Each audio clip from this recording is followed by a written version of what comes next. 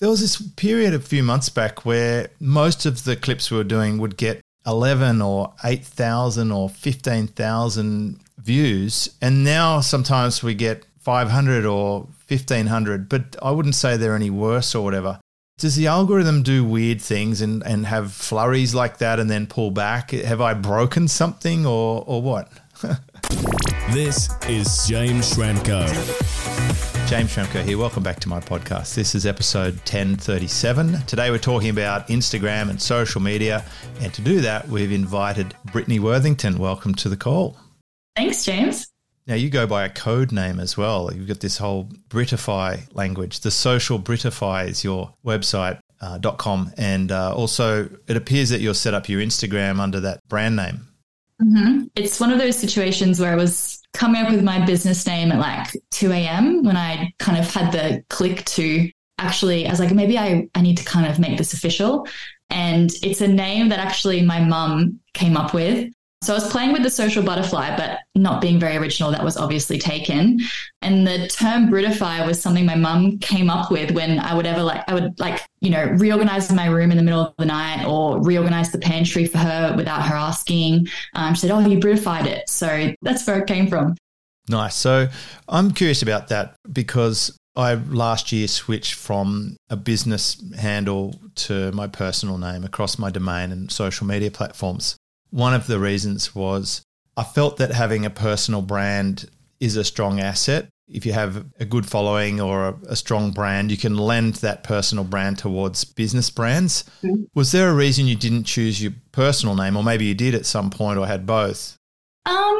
No, I think kind of what you're saying is that we all kind of start a business and think we need to have like this business name. And I was initially starting in social media management. So I was trying to kind of come across as this agency where it was really just me. And while I still think the Social Britify is clearly, it's a business name, I really still identify with it myself. I never aligned with, a more agency, typical name. So that's where I did land with Social Britify because at least it still felt like it was me. It was my online persona. But yeah, it's funny. I get referenced as that. I get referenced as my full name. But I definitely, I fall into the personal brand land way more than I do the typical business way. So it's kind of more like just a stage name for your personal brand. Exactly, yes. Which is appropriate because you are a dancer. You were dancing on cruise ships only a few years ago. And I would say you're a relative newcomer to this industry, but you've definitely got the hang of it very quickly. Yeah, I trained my whole life as a professional dancer. That was my dream. And it's actually funny whenever people ask, why did you start a business? What's your why? And my answer is I need to get off Centrelink because I lost my job as a dancer in COVID. Obviously, cruise ships weren't the best place to be during a worldwide pandemic. So after 5 years working at sea, found myself back at home in my childhood bedroom with my suitcases, and I couldn't get a job. I couldn't get a job at the cafe, at a retail store. I had no experience is what they kept telling me. So I was basically on government payments for a long time, waiting to see if the performing world would ever open back up. And then I accidentally fell into social media. And it's actually what makes me so passionate about what I do, helping people, because, if I can figure it out, anyone can figure it out. I don't know. Do you think you had some advantages being in the performing world? You know what looks good and you've got styling, and clearly when I look at your Instagram, you've got definite style taste, right? Someone like me, I need to engage people like designers to help me with things like color palettes or to make things look a little bit neater or nicer than they would have been.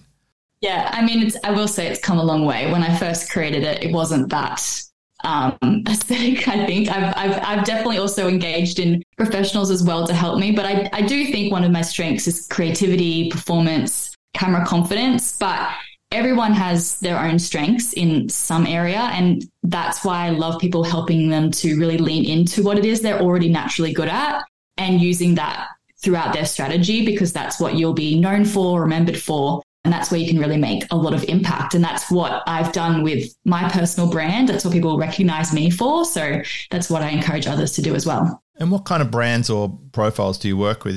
Is this all about handbags and makeup and beauty products, or does this also apply to boring business products like pay-per-click agencies or yeah. search engine optimizers, etc.? The boringer, the better. Well, actually, when I was doing full-time social media management, I personally liked to work with clients and businesses that I kind of felt like a customer of. And that's how I kind of got really good at it, because I was like, well, I'm your audience. What would I want to see? What would, work on me? But as I move into more consulting, coaching, it's, a really vast array of businesses, mostly service online businesses. But yeah, it doesn't really matter if you're boring and you hide behind a computer. You can still have an engaging and interesting online presence, whether that's your face is everywhere or your face is nowhere to be seen. Again, it's all about leaning into those strengths. Yeah, I'm going to ask you a few tips on that for myself. I'm really curious about this because actually of all the platforms, Instagram is the one I enjoy the most as a consumer. Yep. And it's the one that I'm most hands-on with, whereas my team will populate the other platforms like LinkedIn or X/Twitter, whatever they call it these days. I am interested as a consumer in YouTube and I'm starting to post there more. Mm-hmm. But it does seem like the platforms seem to borrow/steal ideas from each other. It's like, as a longer term user of Instagram, I've noticed when they bring in new things like Reels or Stories, there was that IGTV, should we not talk about that anymore? When another platform's going well with something, whether it's Snapchat or TikTok, then it seems like Instagram's fairly quick to follow, and then the other platforms are, like YouTube's involving short content. Have we seen a whole revolution in terms of short video content? Is that a big play now? For sure. I think it's obviously when COVID hit, that's actually when Reels launched in 2020. And I think it was like the perfect storm of we've all got a lot of time on our hands, and Instagram, obviously swiping from TikTok, installs this, I don't know, they call them like it's like those gambling machines where you pull the lever down, just watch all this content fly past you. It's what we wanted, and we as in consumers wanted, and it's just really snowballed even further. We have short form content across all different platforms. And then what I actually love about Instagram, while yes, it's kind of known for being a bit of a copycat, it really is incorporating a really diverse range of content types into one platform. And I think that's what has been so powerful for me and so powerful for all business owners, because you've got that short form video content, you've got the live aspect, you've got collaborations with other business owners, you've got stories. Stories are one of the easiest, fastest pieces of content you can create, and you can do that on a daily basis. So you've got that really vast array just on one platform, whereas with TikTok, it's focusing on more that specific style. YouTube does have short form content, but known for its longer form content. But Instagram really has that, really mixed bag. And that's what I personally love about it. Do you use TikTok? I do. I actually really just try to use it for fun as a business owner. It's just really not where my audience are hanging out. They're using it for fun as well. It's not where they're really going for more Instagram tips, especially. But yeah, I have a presence there. I think having a presence is important, but there's no point sacrificing your main platform for other platforms that your audience might not even really be looking for you on. I think that's what happened for me. Apart from not loving TikTok's ownership and privacy policies, I just didn't get it. I don't like the TikTok. It seemed aimless and time-wasty, just the mindless scrolling. And actually, I've watched my nieces, they scroll 2 screens at once, and it's like frightening. It's actually frightening to watch this, and I think this is not good. And I don't think my audience are there. So I'm just more interested in doing a better job with Instagram, and I'd love to see if we can help me do a better job today by learning some of the things that are important. So you've mentioned that it's a good mashup of the different ways we can communicate: stories, Reels. I mean, it started off as a picture platform. Yep. Is a picture still a thing? Absolutely. And it really all comes back down to knowing your audience, knowing what they like to consume. And within your audience as well, there's going to be differences in how people love to consume your content. Some people just love my reels. Some people love my carousels. Some people probably have never read one of my captions in their life, but they know all about me through another piece of content in a different way. So diversity is really important. Leaning into your strengths. If you love video, leaning into that. If you are much more of a writer, focusing your energy there, and that's how you want to, share your messaging. it's really important just to be diverse, but also know where your true strengths are and how you best shine and how you best can deliver the same quality you deliver in your business, but through your content, because your content really is a representation of what you're doing in the day-to-day of your business. Now, it'd be good if I could just walk it back a little and we can just define what some of these things mean.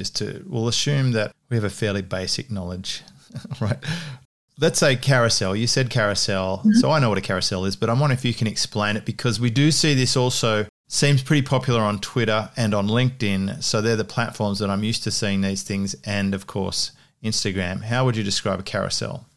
Well, a carousel, you might call it like a swipey post. There's, lots of different nicknames for it, but it's essentially more than one static post in one post. You can post up to 10 in one. You can now include video elements, but you can either do photos or you could do graphic images that you've created in a program such as Canva.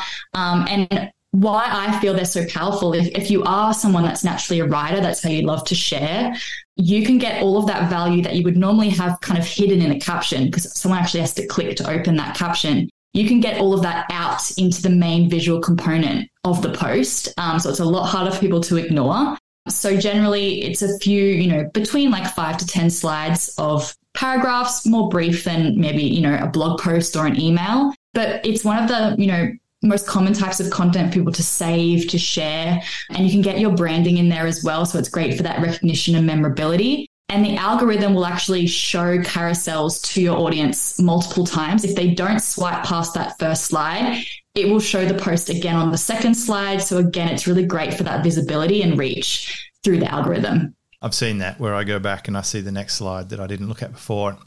On my surfing Instagram channel, I put multiple pictures of the same thing from different angles and stuff, and people will swipe through all of those. Yes. It seems like the platform is really encouraging me to try and turn that into a reel. It's trying to turn everything into a reel. I get those notifications. I'm like, I really don't think this will work, Instagram, but you're clearly trying to tell me something. You can do similar content that you would sort of use in a carousel in a reels format. Obviously, it's ideal that there's actual footage, not still images in a reel. And a lot of people panic and think, oh, if I need to film a reel, it needs to be me dancing, whatever it might be. And that's me. That's TikTok, isn't it? I thought TikTok's the dancing one.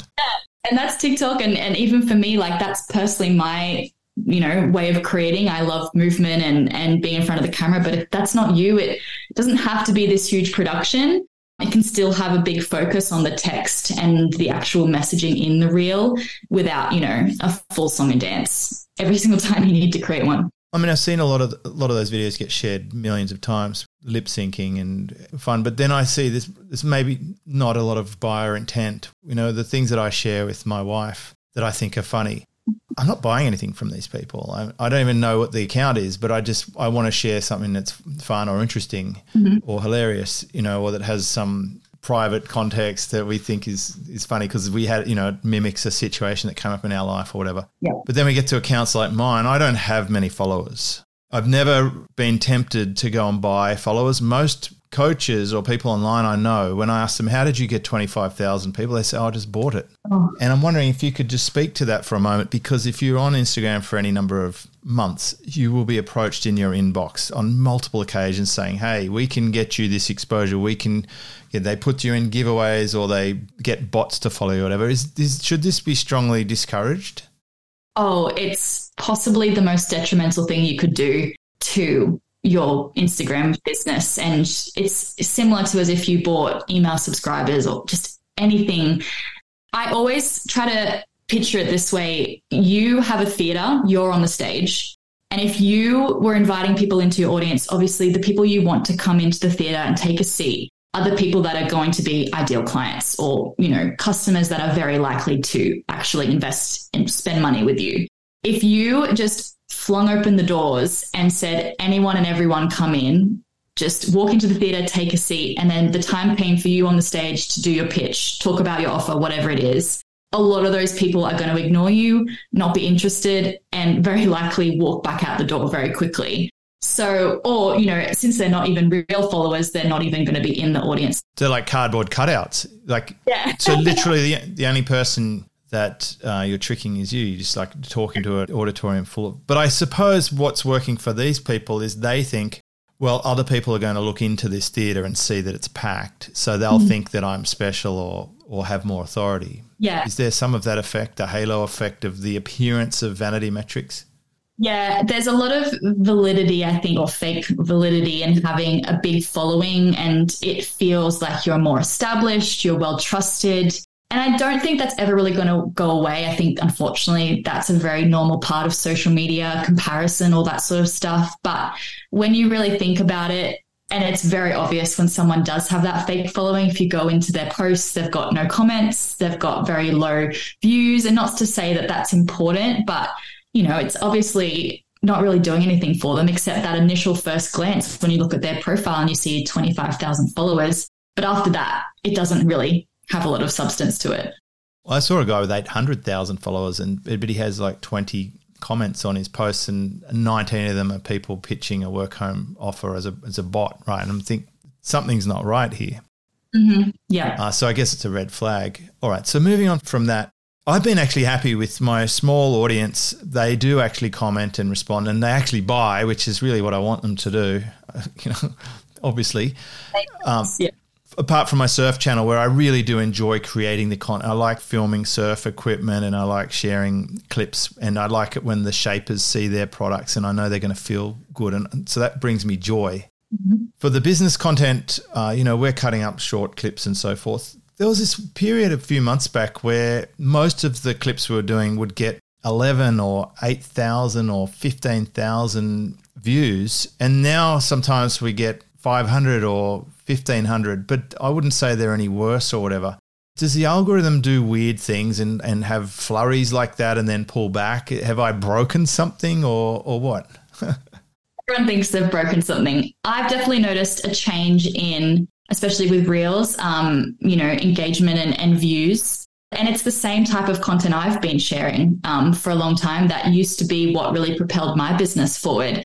There's a lot of factors. It can be time of year with what else is going on. Like a lot of people will notice big changes around if it's summer in the US, engagement and reach always drops. And then, of course, we come into Black Friday, Christmas, when you're competing with a lot of paid advertising campaigns. But market interest and audience consumer behavior, just especially on Instagram, really fluctuates. What people are interested in is always changing. And that's why Instagram in general is one big experiment. You really can't, if something's working for you right now, if something worked for you in 2022, it's probably not going to be the same thing that's working in 2023. So you can still take the aspects of what was working in those previous reels, and maybe it's just making a few tweaks to how it's presented, changing the format slightly. It still can be all the same content. Just the way we consume things really changes in a second on Instagram. So just kind of, looking at the data and being like, okay, what worked about this, but how can we maybe optimize it, change it, and refresh it to be delivered again in a better way?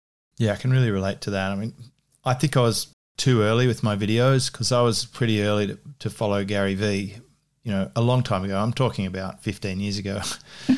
And there was no reels or shorts. I mean, YouTube was brand new, and I would make content and we would put it on my blog. Mm-hmm. Back then, we'd get like 200 comments on a blog post, and people would share the blog post. That was where the content lived. And then the platforms made it easier and easier to publish. The internet speeds got faster and faster. Yep. And I started out with IGTV, but it wasn't really what it was. But Reels, it was phenomenal for me. And I'll get thousands of people looking at a little video, and it makes me excited about that platform. I actually prefer video and talking than typing, right? I'm not a wordsmith by any stretch.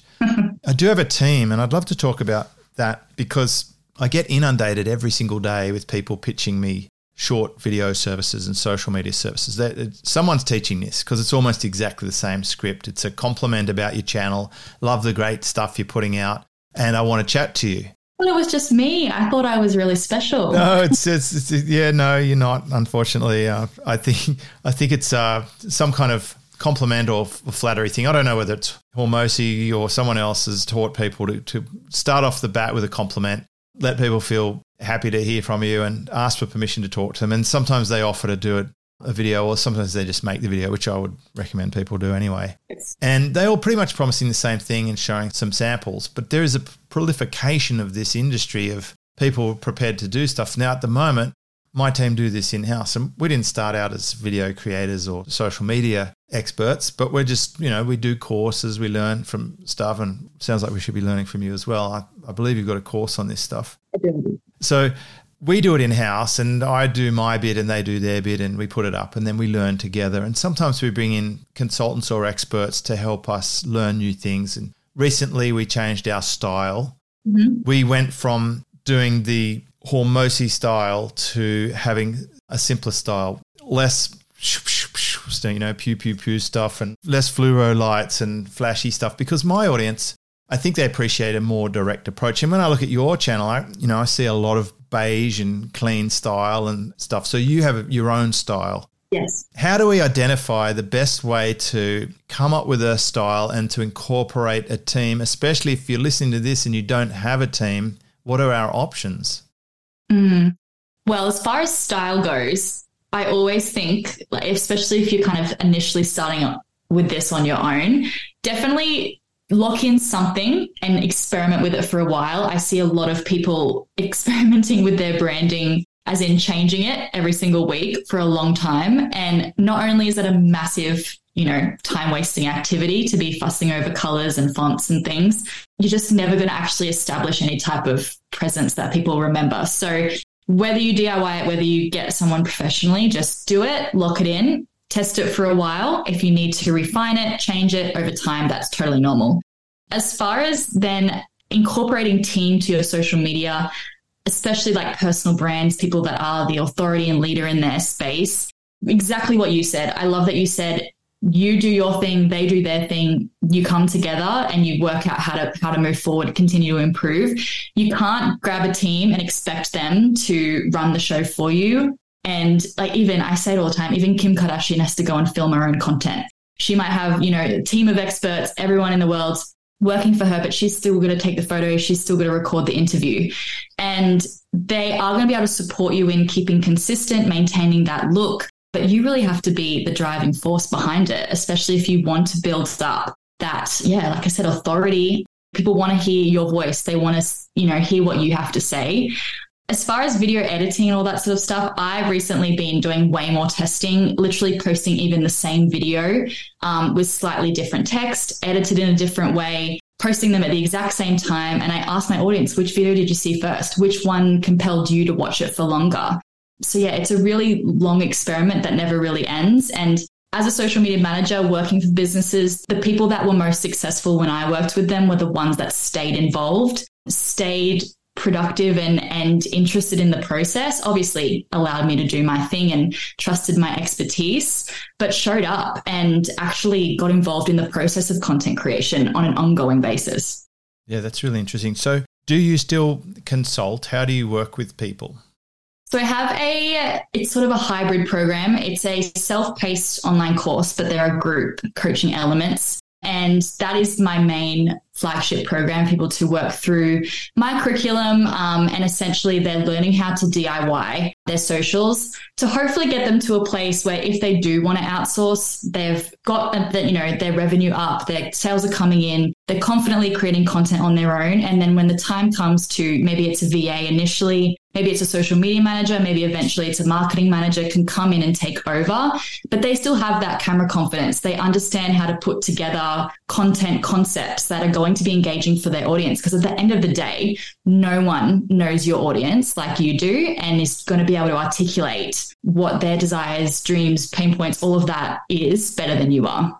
Yeah, this is a recurring theme I've heard from copywriters as well. They say you're the best person to write your copy, but it's really good to get help and polish. Our mutual friend Stevie Dillon, she says you're the gun at this. And she was Stevie Says Social, she knows about social. She does. So that's a huge compliment. For your course, does that mean you have to update modules from time to time when you see a shift in the way that the platforms are working? Yeah, obviously the foundational aspects of marketing concepts, even video structure and all that sort of stuff stays very similar. But I do like to jump in there, update things as they change. Luckily, things have slowed down in terms of updates. There was a bit of a chaotic roller coaster there where every week it felt like something was new. But, that is kind of the magic of Instagram. They make things I have to always remind my audience of this. Instagram make changes and updates in favor of the consumer, not in favor of the business owner and content creator. So you kind of got to remember that they're making these choices based on what their audience is asking for, and you would do the same thing as a business. So take it as a new opportunity and not a burden or thing you have to learn, just a new exciting opportunity that could be the new thing, like Reels was for you, the new thing that really moves your business forward. Yeah, well, I would say they probably do things in self-interest, which is making it good for the consumer, because the consumer is the product that they're monetizing with their ads. And I talk about this phrase, own the race course. We have to keep in mind when we're playing on someone else's platform, they're going to change the rules and it may not suit us. And I do see from time to time people get banned or cancelled out. How important is things like the blue tick these days? Well, the blue tick definitely has its perception around it has changed. Now, essentially, you can pay for it. When verification and the blue tick came out, it was really to avoid celebrities and public figures getting confused with fake accounts. That really was the basic premise of it. Now it is essentially, I see it as insurance for your Instagram or your Meta accounts, because you can have it for Facebook as well. If you feel, this community audience you've built up, like you were saying, on a borrowed platform is important to you and an essential component of your business, then that insurance is probably very important. Having close access to the support from Meta can be really important if you are ever hacked, if you have issues with, advertising spend. For the right business, it definitely makes a lot of sense. For example, me, I have it. I need to talk to Meta quite frequently. But yeah, it's not going to be essential for everyone, and it definitely is not essential. But if it works for your business, works for your budget, it can be great. I'm sure the people that don't know about it would probably see the blue tick on your account and be like, oh, wow, that's quite good. And that would be a whole lot better than buying the fake followers if you had to pick. Well, I do have the blue tick, but it's mainly because there was just a proliferation of people replicating my account and stealing my images and then offering free Bitcoin as comments under my actual account. Yes, if you're impersonating. Yeah, the impersonation thing was out of control. So that was one reason why I thought it might be helpful. And I think the platform seems to be favouring having real people as their product. Yes. But I do have a question around this next topic, which is filtering and cancelling. One thing that during the pandemic and COVID, the fear factor went up, and there was, I believe, a lot of criminal activity by governments and big pharma. I was really outraged at the controls that were put in place and the mandates that came through. And I had strong opinions about it, but I actually suppressed some of those because at the end of the day, I need the money to keep rolling in, and I don't want to be cancelled and to have that income stopped just because at the time you were very harshly penalised if you spoke about things that you saw that weren't sitting well with you that have, I'm going to say now 3 years later, a lot of those things have proven to be fairly accurate. And I still think we're in a crossover period where we can't quite talk about it all as much as we want, but it seems like we're getting closer. Poor old Russell Brand, he seems to be getting flogged right now for past bad behaviour, but, through a definite coordinated campaign of suppression. And it seems like governments, especially the Canadian government, are very keen to censor private media streams. And as a podcaster, like they would want you to register with them if you reach a certain size in revenue or whatever, and they want to be able to control and suppress independence. So I'm concerned about that. How open should we be about our true feelings, and how worried about being cancelled should we be? And I'm not even talking about things that should be that edgy, but I mean, it was actually at some point, it was really, you would have been against the narrative if you were to say to people, hey, you shouldn't be mandated to have to take an injection to be able to work in a job. That at some point you might have got cancelled for saying something like that. Yes. Well, I think as consumers, we are more researchy than ever before, and we want to know who we're buying from. We want to know who we follow, especially because Instagram, we do open up a lot of our lives beyond the business. The advice I always try to give is share what feels right to you through the lens of your business. If a topic that potentially is more, controversial, topical, as long as it's making sense for your business, it's making sense for your audience. Obviously, they're going to be people that aren't on board, that it isn't for them. They're going to make their choice to stay or go. And that's totally fine. It's your platform. You can do with it what you will. I think as long as everything always is circling back to the audience dynamic and culture that you're wanting to cultivate, it's really at your discretion what it is that you want to share. I don't know too much about, what is allowed, what is not allowed in the deep depths, darks of the internet. But as far as Instagram, there are very clear community guidelines. So if you're ever unsure, you don't want to risk your account being taken down, you can always check your account status. If any of your content has gone against the guidelines, they've been really great at making that more transparent and easy, because all of that, confusion around, is my account blocked? Are they hiding my content? That caused a big stir and made a lot of business owners specifically upset, as we do use the platform to promote our businesses. So yeah, talk about what you feel is right for your business, is right for your audience, and just always consult the community guidelines, because they've made that really clear now. One of the ones that shocked me was the Gold Coast fitness influencer, Adam Sullivan. Mm-hmm. I'm not sure if you're aware of his account, Evidence-Based Training. Oh, yes. I know him through that name. Yeah. Like every single post, he uses a four-letter word that can be deemed offensive to particular audiences. But seems like it's not an issue for Instagram, and it most definitely has caused him to have a shareable reputation. I'm talking about him right now, right? Yes, yes. I love his account because he's so polarizing, and he actually teaches one thing over and over and over and over and over again. And it taught me something about, because I was interested in fitness as I've encountered his account, he talks about calorie deficit, mm-hmm. right? That's his whole point. Every single post is related to calorie deficit, but he comes up with 1,000 different ways to make it interesting with the way that he performs it or expresses it. Personally, I don't love that he uses that swear word in every post, but I was absolutely intrigued and fascinated that it's allowed, mm-hmm. and that it's really his hook. And I actually think he might outgrow it at some point when he grows up. I mean, 10 years from now or 20 years from now when he's my age, he might look back and think, well, that was a bit sensational at the time. I don't know. But it really fascinates me. That's the sort of an example of someone who I think has really worked the algorithm well in his favour. And I'm wondering if you got any favourite accounts that you look to for inspiration, or you think doing a particularly good job on Instagram. Mm-hmm. Funny you said that about that fitness account, because I have a very similar account who I'm personally not a massive fan, but my partner is. And someone that he follows is James Smith. I knew you were going to say it. I knew it because they're all the same. It's a similar thing, and maybe he uses that word a little bit less, probably uses other words, but just so solid. Again, I don't even think I follow him. I think he just comes up based on recommendations, but so solid in what he's trying to achieve and teach. And it's, again, like you said, the same message, just repackaged in 100 different. And it is literally the exact same message as Adam Sullivan. He teaches calorie deficit as well. Yeah. And he comes up with very interesting ways to do it. And he's obviously had a big breakout on YouTube as well. Mm-hmm. And if you look back at their old content, it was pretty unremarkable and pretty ordinary. So it's very inspirational in terms of how they evolved. Yeah. Yeah. And so I put them up there as benchmarks, as best practice. Not saying we should come up with something that edgy, but what Smith did was he made a reputation out of tearing down bad advice. Yeah. And, even he got a bit worn out of that genre. Mm-hmm. But it definitely gets the eyeballs and it gets the views, and he's really taken that. And like all good fitness trainers, he's moved into the business market. Right?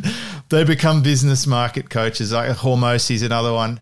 They go fit pro to business. They go mainstream, right? And that's just the evolution. Yes. It'd be really interesting to see where they end up.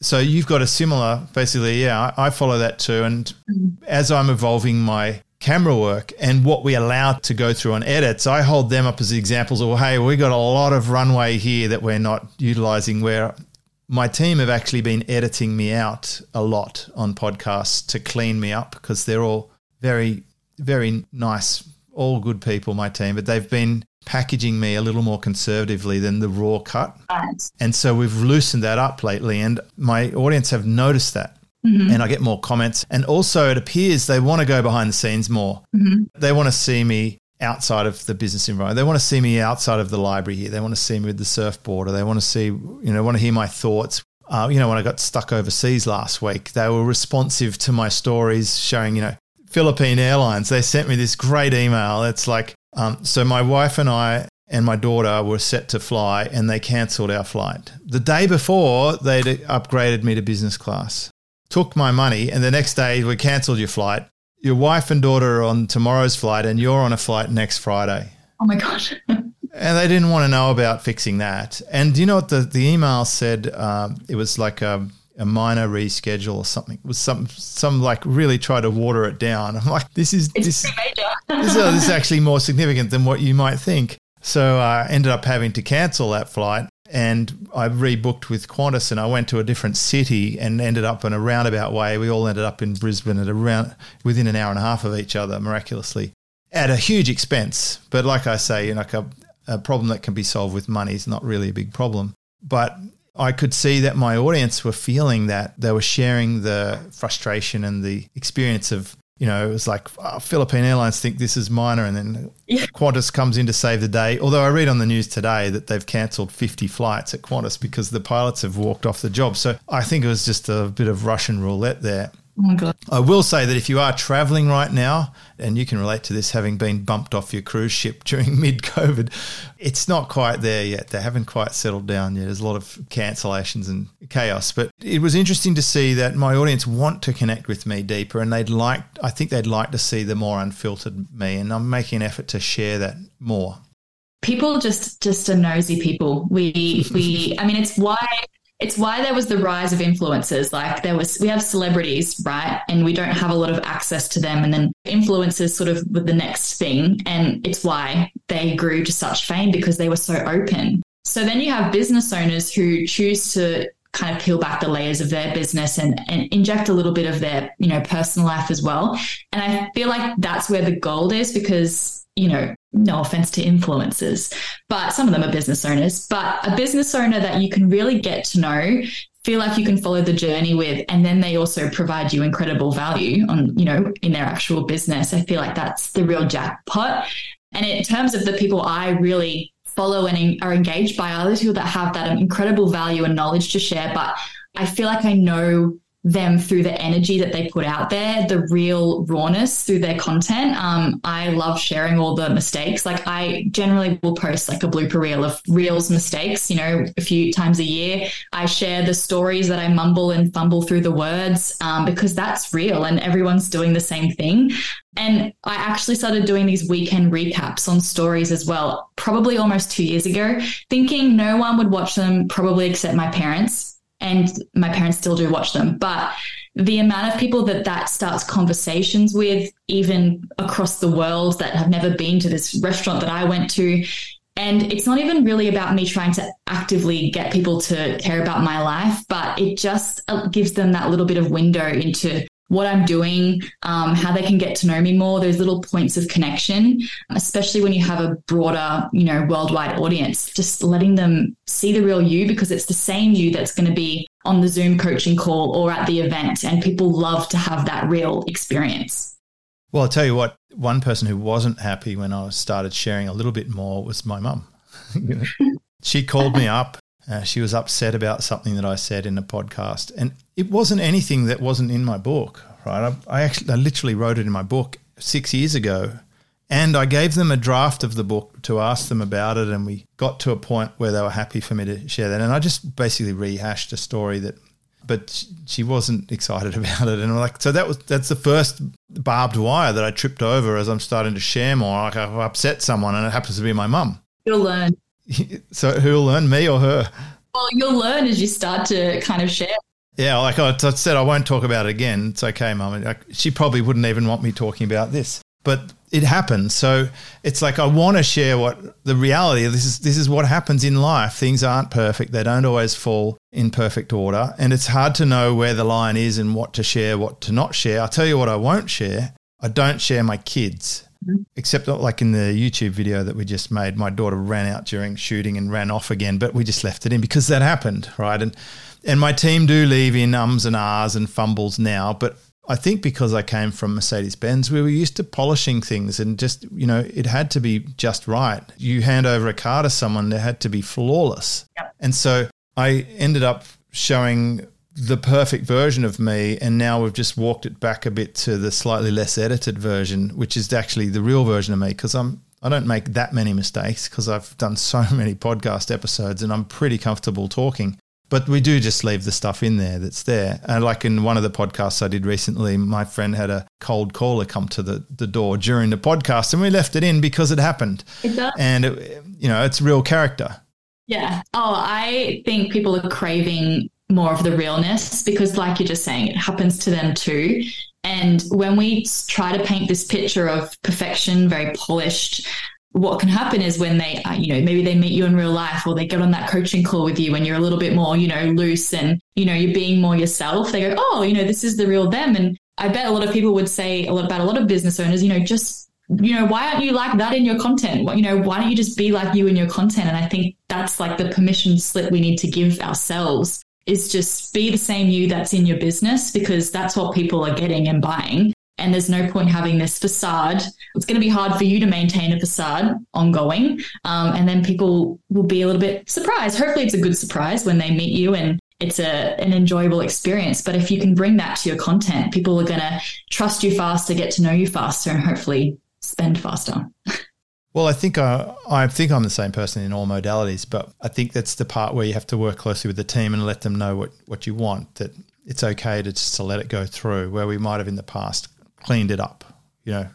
And like you said in the beginning, when you started your business, we want to appear bigger than we really are. And there's a lady in our local community, she's got her business cards, and I said, well, where are you going to put the business cards, and what do you actually help people with? Because her business card just said that she's a mindset coach. I'm like, great, but so who do you help, and what can they benefit from you with? Like what outcome could they expect? Maybe lead with that, or give them a free session or something that's actually interesting to them if you're going to leave it sitting there in shops. Yeah. But so we do start out with the way in business, but it's important to reassess as we go. I promise to let you go soon, but I do have a question about broad versus niche, because guys like Ryan Magan, who I think might have been responsible for the starting point of the Hormozy style videos, he's often sitting there with his little microphone, and he teaches people to pick really broad topics that would be interesting to your audience. And so he says things like cars, things like high-end fashion or whatever, they have such a broad appeal. That's how you're going to get your big viral videos that bring people to your account, and then you can go more niche with the other content. What do you think about that? I mean, I definitely agree with that in a sense. And I think I agree with also niching down. I think every business is actually going to be really different. I know for me, I was just like, I do social media. And then it was kind of a process of like, I'm going to just find out what people want. And then that's what I'm going to not even niche down to, but focus on. And then I continually am always gathering intel. I'm like, okay, what do these people want? Who are the kind of clients that I keep seeming to attract? Maybe that's what's working for me. So I definitely went broad and niche down. For some people, for clarity, they really need to be super clear and, granular on what it is they're talking about and offering and doing. But I really think it's like you were saying, it's the outcome. What are you actually helping people do that you can kind of identify first and then work backwards and be like, okay, who are these people? It really can go either way. I know for me, I'm definitely someone that likes being a little bit more broad with my top of funnel content. That's the strategy that I recommend and teach, is to, increase your visibility, get eyes on your business, then bring them through the funnel with the rest of your content to nurture them. And that content's going to be very different to that top of funnel content. And that's when you're weeding out people, getting them out of your theater if they're not the right fit, or making them take a seat if they're the right fit. So when the time comes to sell, pitch to them, you've got that really clear audience, whether they're, all the same type of person or they're a little bit different. They're there because they want the outcome that you can deliver on. Nice. And should we be posting a lot of content, or just only a few times but really high quality? I'm a quality over quantity person. I'm personally a 3 to 4 times a week kind of person. I'm not an everyday. Mm-hmm. Well, there's 3 times a day type people as well, Yes. And definitely when you are looking at other Instagram specialists and social media specialists, we live our lives on Instagram. So it's very easy for me to post more, share more, be on Instagram in general more. But if you're probably with clients all day, running your business, you've got a family as well, whatever it might be for you, like you've kind of got to work out, okay, I want, this is my goal when it comes to my purpose for being on Instagram, my intent. What do I need to do in order to reach that goal? Is 3 posts a week that are actually specifically and strategically designed to actually help me achieve that goal going to be enough, or do I need to increase it even more? And then do I have the bandwidth? Do I have the team? Do I have the resources? Do I have even like the interest to post 10 reels a week? Because I know for me, that would not even be fun. Yeah, I can imagine. Now, there's one more topic that people are going to be curious about because they always ask every time: equipment.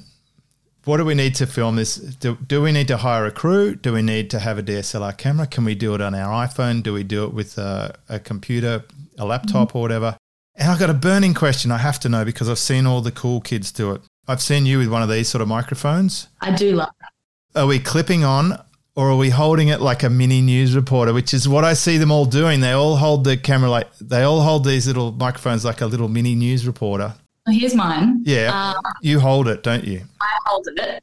Mostly because this is a not very high quality Amazon one. Yep. And as soon as I put it on my shirt, and I like to talk with my hands a little bit. It's rustling, is it? It's not very good. If you had a high, like the Rode ones, they're really good. I got them all. Don't worry. I got these ones came yesterday. They're $69 on Amazon, and they're actually really good. They are good. And they plug straight into the iPhone. Yes. And the case charges itself. I'm pretty impressed because I've got the Rode Go and I've got the lav mics and I've got all of them. And this one's actually by far the easiest to travel with and the simplest. And my friend Zach Mason had this on our Maldives trip. Yeah. He recorded a plane video. He'd gains on planes or something.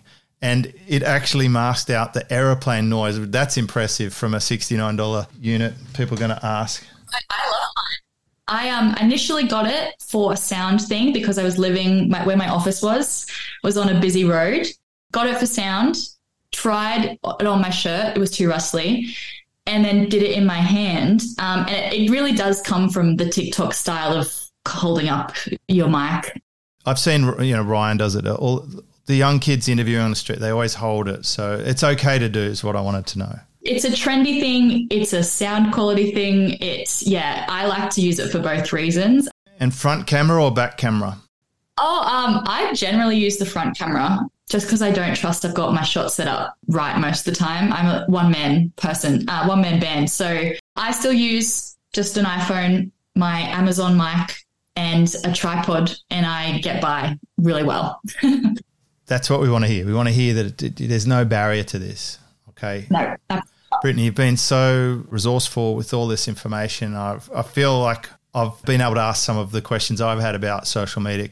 Instagram is my favorite app to use as a consumer. I love my surf content. I love my personal brand. It was so good to ditch the old company account and just to lean into it more personally.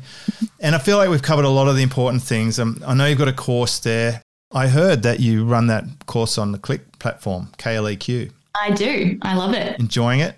Yeah, it was. I've never used anything else. What I dived into first, and I'm so grateful I did. You do. I don't think you realize how lucky that was. Yeah, I absolutely love it. My students love it, and I'm excited for what's still to come with it all as well. Nice. And you're at thesocialbritify.com. Mm-hmm. You want to go and check out your stuff, and obviously you're on Instagram. Yes. So we should follow you and learn from you as well. And we've just covered so much ground. I really appreciate you sharing it. I'll be enjoying watching your account grow, and hopefully you'll see some changes in mine too as a result of today's show. Thanks, James. Thanks for having me. Awesome. There we go. That's episode 1037. We'll put up the show notes and links off to Brittany's site. And great episode. This is James Schramko.